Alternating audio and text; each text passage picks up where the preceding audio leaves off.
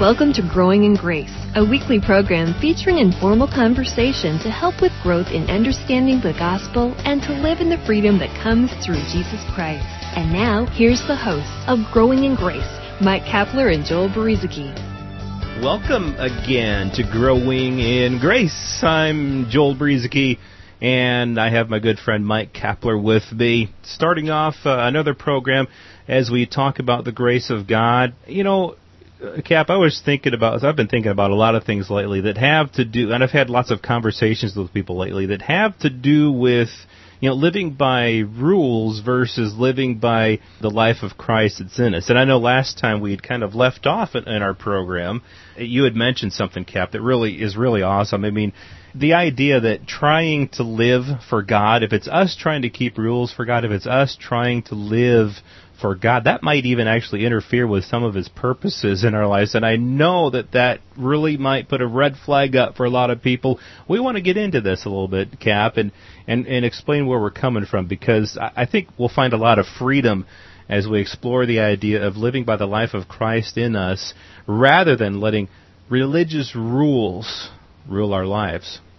Yeah, it's one of those phrases out of many that we've been brought up in our Christian religious circles. And when you hear us say the word religious, it's usually a negative thing, just in case you're a new listener.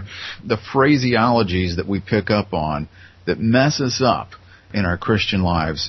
For example, living my life for God. We talked quite a bit about that last week, and we'll continue to build on that this week. But, it sounds good. It sounds religious, sounds spiritual, sounds like the right thing. I just want to live my life for God, when in fact, that's really not what this is about at all in regards to the Christian life. So I'm looking forward to talking some more about this, Joel, and hopefully as we discuss this, that we can learn just a little bit more about who we really are in Christ and what, again, has already been provided for us through that finished sacrifice of Jesus. Yeah, well, I was reading somebody else's blog not too long ago, and then I ended up kind of doing my own blog post about this. By the way, you can find that by going to graceroots.org. But a Barna survey. You've heard of George Barna, and he does a lot of surveys that are based upon the Christian life and things like that.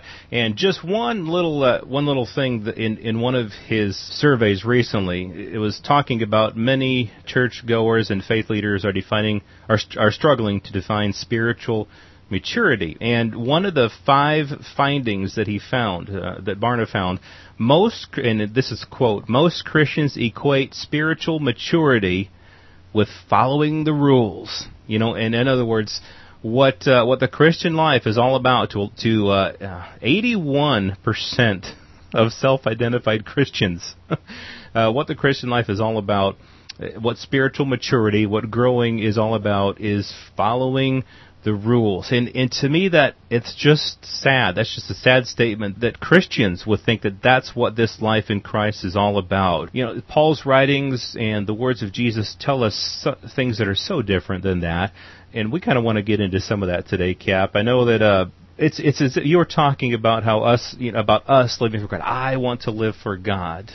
In other words, I'm going to try to follow His laws as best as I can, and then I'll please Him. But the thought that comes to my mind with that is, don't we realize that it wasn't our life and our efforts that God wanted?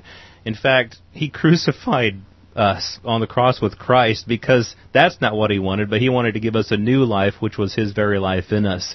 So it's not as if we had something to offer Him and He says, oh, okay, hey, I'll take that. I really like your efforts. But He said, no, I'm going to crucify you with Christ, put that all on the cross, and then I'm going to make you into a new creation where, guess what, I'm going to deposit my life into you, and that's the life you're going to live from. Yeah, you mentioned before the broadcast, you mentioned you were listening to a religious program on the radio, and not necessarily a real edifying one, I guess, from a grace perspective.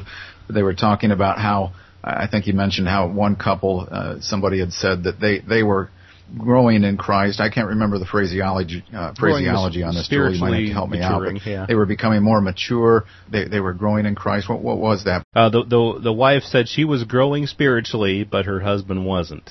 Yeah, growing spiritually. Even that, in and of itself, again, a phrase we hear a lot, growing spiritually. What does that mean? And you ask 100 different Christians, you'll probably get about 80 different answers. What does it mean to be growing spiritually? And most of those answers are probably going to be wrong. Being a Christian, it's not about doing the right things for God. It's not about doing things for Christ.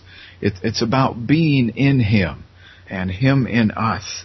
The purpose for our lives that God has is not about doing the right things, but He just wants us to focus on Him. We get so caught up with the things and doing instead of Him and being in Him. Joel, I know people who don't even claim to be Christians. They might even be atheists. I know people who belong to religious cults who can follow rules, at least up to a point. Mm-hmm. In fact, they're living sort of, instead of out of obedience, it becomes more of a compliance.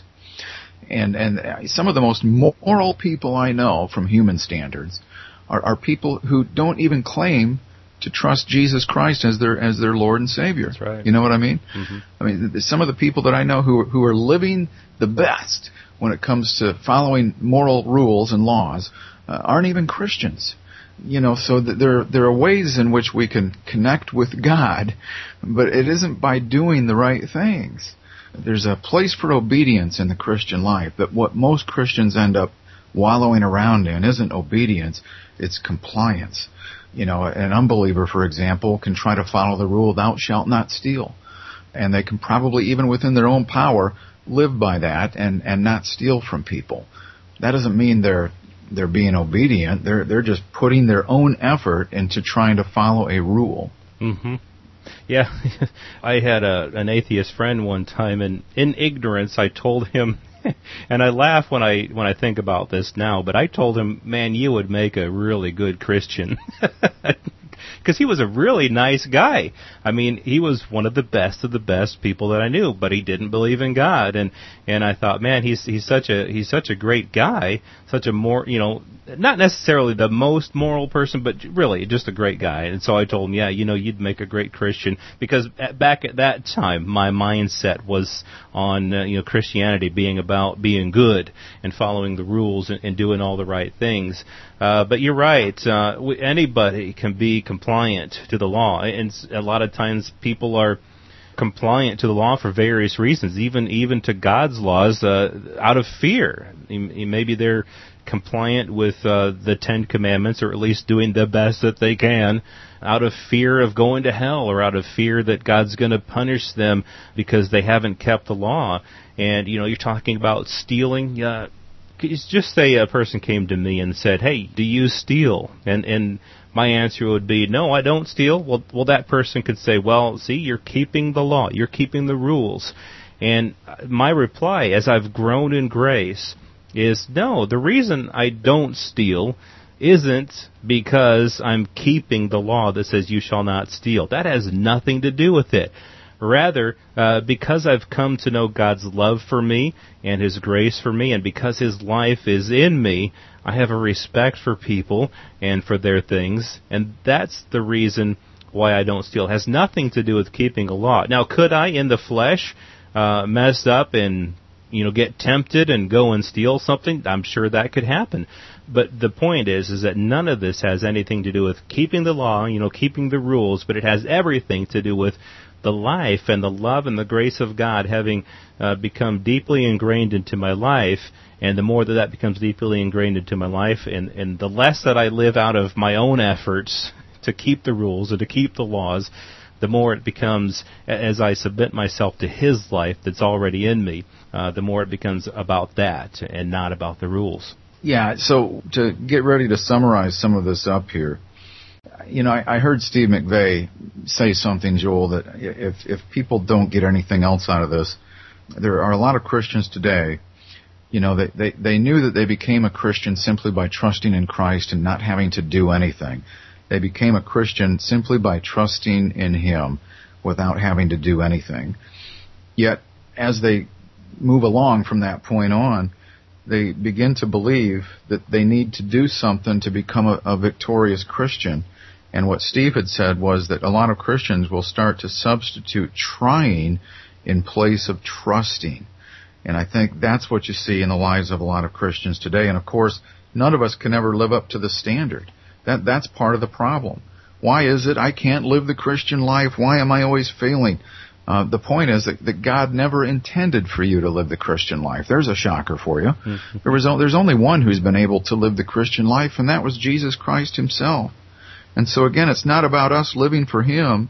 It's not about you or me doing the things that God instructs us to do. The Christian life is him, not about doing, but about being. We were talking again last week about trying to keep religious rules from ruling your life. There are people in the Old Testament, probably even in the New on occasion, that were constantly trying to do things for God instead of just allowing God to do what he wanted to do. We could probably point out quite a few from Abraham to Moses all the way down. People who decided they wanted to contribute something for God, and it messed things up. It messed things up because all God wants to do is to allow this divine life that he has given us to flow through us and be an expression of him, not our own efforts trying to manifest itself somehow and with the right intentions perhaps, but nonetheless, you got to realize that as we who are Christians, we died. Our life is not our own anymore. It's his life in us. It's not about me trying to live my life for him. It's his life flowing through me. And so, the whole religious rules, the commandments and all of that, the very thing that a lot of people are clinging to, the very thing that a lot of Christians gravitate towards and want to hang on to, those laws, rules, commandments, that's the very thing that God has set us free from. That's right. It's the law. Paul said it really well, that the law, it's through the law that sin gets its strength. That's a shocking statement to a lot of Christians, I know, but you can read that right in the Bible. The strength of sin is the law. God came to set us free from that. So we need to be free from religious performance. We need to be free from trying to obtain perfection or to obtain any standing or acceptance with God through what we do, because it only serves to strengthen sin. And we'll just end with 1 Peter 1:4, I think it's 2 Peter 1:4 talks about the exceedingly great and precious promises that we have, that through these you may be partakers of the divine nature. That's really what it's all about. Christ has come to dwell in us. We're dead to law, and now we're alive in Christ, and we get to partake in this divine nature. And we're going to be spending more time with this, talking about the law and what it means for the Christian and the purpose of the law, why God even gave the law in the first place, if it's the strength of sin. Why did God give the law? So spend some time with us in the next few weeks as we get into this on our Growing in Grace program. We sure do appreciate you being along with us. Don't forget, both Mike and I are on Facebook. We'd love to have you as our friend there. And you can check out more of our programs, some of our past Growing in Grace programs online at graceroots.org. Thanks a lot for listening. We'll be back again with you next time. You've been listening to Growing in Grace with Mike Kapler and Joel Berizicki, a weekly program featuring informal conversation to help with growth in understanding the gospel and to live in the freedom that comes through Jesus Christ.